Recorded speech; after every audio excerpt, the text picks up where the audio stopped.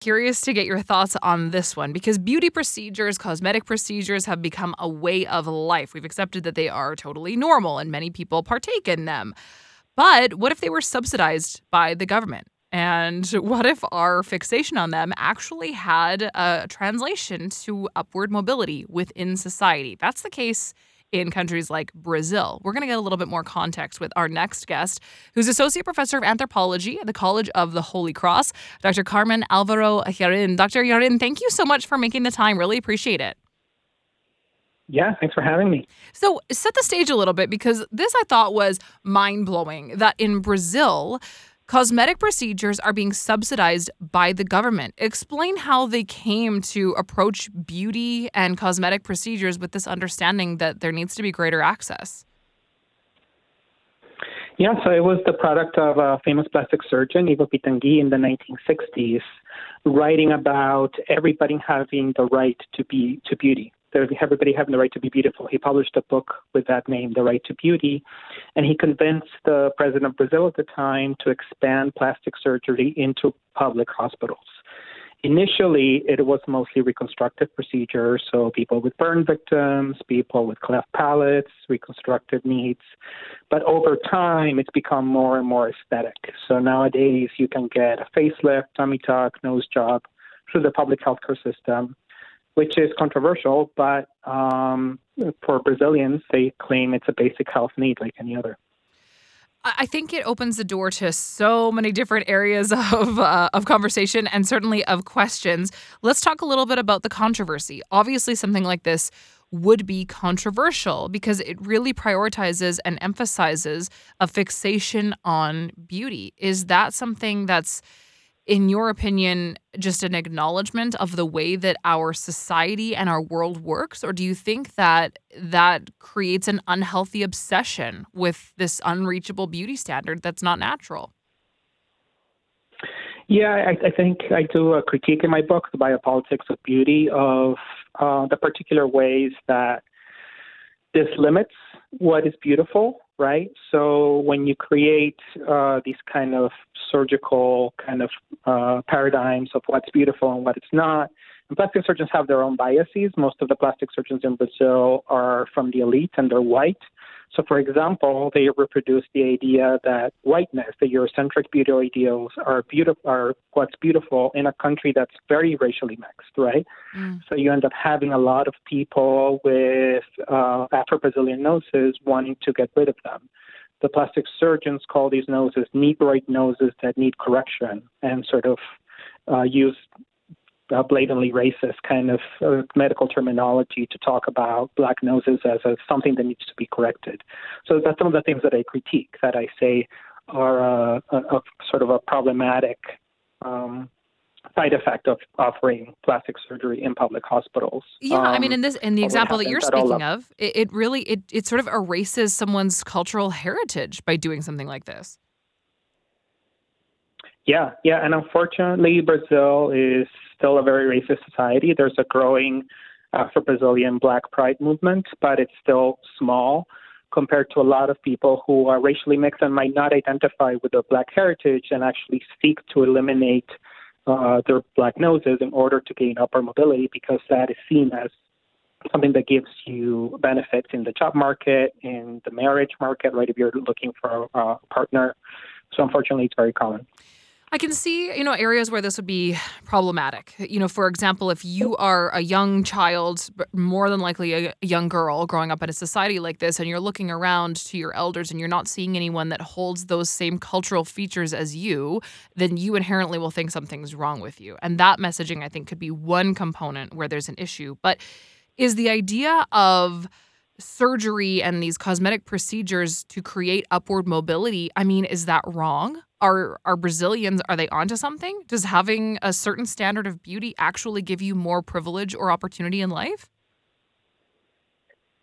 It was hard for me to measure that, but a lot of the patients that I interviewed made that claim, right? So even if it's not true, they firmly believed that it was true, right? They believed that being beautiful made you somebody in society, right? I call it cosmetic citizenship because for them it was as basic the way to belong to the nation was to beautify themselves. And they were very self-conscious that they said people all around the world think Brazilians are beautiful. That's a touristic kind of perception of Brazilians. Mm-hmm. So I need to fit in that standard in order to fit into this country. So yeah, it's a lot of very, very intense pressure. And I do think, right, I mean, I saw a lot of people have very specific examples of being discriminated against for being too fat or not being good looking enough, specifically women, right? Women have much more pressure in those ways. And they said, I lost job opportunities for that, and this is why I'm seeking plastic surgery.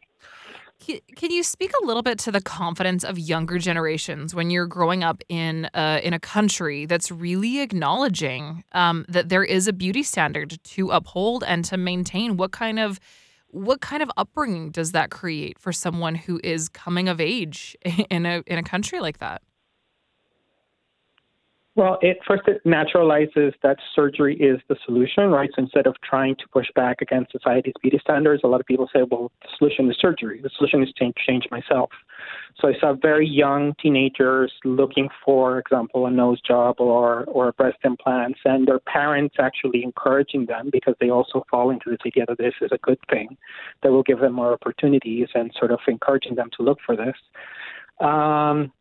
Fortunately, there is starting to be kind of a counter. Gen Z is starting to be more critical of this, and I'm seeing that Gen Z Brazilians are starting to push back against these beauty standards and saying, no, I have my own beauty standard, and perhaps I want to be more curvy.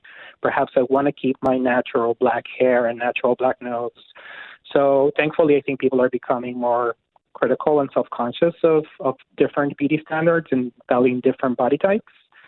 But the plastic surgery world is not like that. The plastic surgery world definitely encourages very specific improvements according to them, right? They don't accept all beauty bodies as beautiful. Yeah, and this isn't unique to Brazil. I mean, I think what's interesting about this example is that the government is subsidizing these procedures, but the idea of a fixation and even a cultural fixation with beauty is something that is widespread. And I mean, this is a global phenomenon. So, I guess I want to talk about some of the highlights of it or the good side of it, because I think that, if someone wants to partake in a procedure that gives them confidence, that can be a really good thing. Do you see that people that have undergone some of these procedures do have increased levels of confidence? Yeah, I mean, I do have to say that a lot of the patients I interviewed did find a lot of happiness, right? They find a lot of meaning in a plastic surgery. It was very common, for example, for people to get plastic surgery after a divorce as a way to sort of mark the beginning of a new stage in their lives. After they decide not to have any more kids, right? Like people mark events in their lives with plastic surgeries in very interesting ways. And I saw working class women say this is a form of self-care. I'm not normally, especially working class women, they work 2 jobs, they work 60 hours a week, and then they have to go home and take care of their kids. They have really, really difficult lives. So for them, plastic surgery, they did see it as a form of self-care. Like, look, this is me investing time and money and vacation days on a surgery that to me means I am taking care of myself. So I do think that it does give people a sense of belonging, a sense of self-worth that can be quite important. I did see that it didn't last very long, right? They felt like after a few years, like they needed another surgery, right? Like the plastic surgery, unfortunately, is a very temporary fix for deeper things going on in society. But yeah, it does give them at least a temporary boost. It's such an interesting thing to kind of pick apart and look at, because in some ways, having a government subsidy for these procedures does equalize the playing field a little bit. I would imagine that the predominant, that overwhelmingly it's women that are undertaking some of these procedures. And so, without a government subsidy, you're putting women in a situation where they're using a lot of their resources and a lot of their money to undergo some of these procedures. I would argue and probably assume that men wouldn't be in that same position. Or am I wrong? Is the standard just as high for men? It's increasingly growing for men. So men in Brazil are finding more and more pressure to also fit a particular beauty standard and have a perfect six-pack, et cetera. And there are surgeries that can help you achieve that body ideal. I think men are more frequently in Brazil, if they want to achieve the perfect body, they take to things like taking steroids, for example. There's a huge use of steroids in gyms in Brazil, unfortunately, which also has bad side effects, right? And I also saw bad side effects for surgeries, right? So yes, I love the times when the surgery goes well, people are very happy. But when the plastic surgery doesn't go well and you end up feeling worse than you did before, it can be quite crushing, right? So that's also the catch, right? Is in the public hospitals, a lot of the surgeries are carried out by medical residents still in training who don't necessarily have the skill yet, and sometimes they make mistakes, and sometimes those mistakes are deadly. Wow. Doctor, thank you so much for your work on this and for making the time this afternoon. I really appreciate getting your insight. No, thanks for having me. Of course. That's Dr. Carmen Alvaro Jarrin, Associate Professor of Anthropology at the College of the Holy Cross.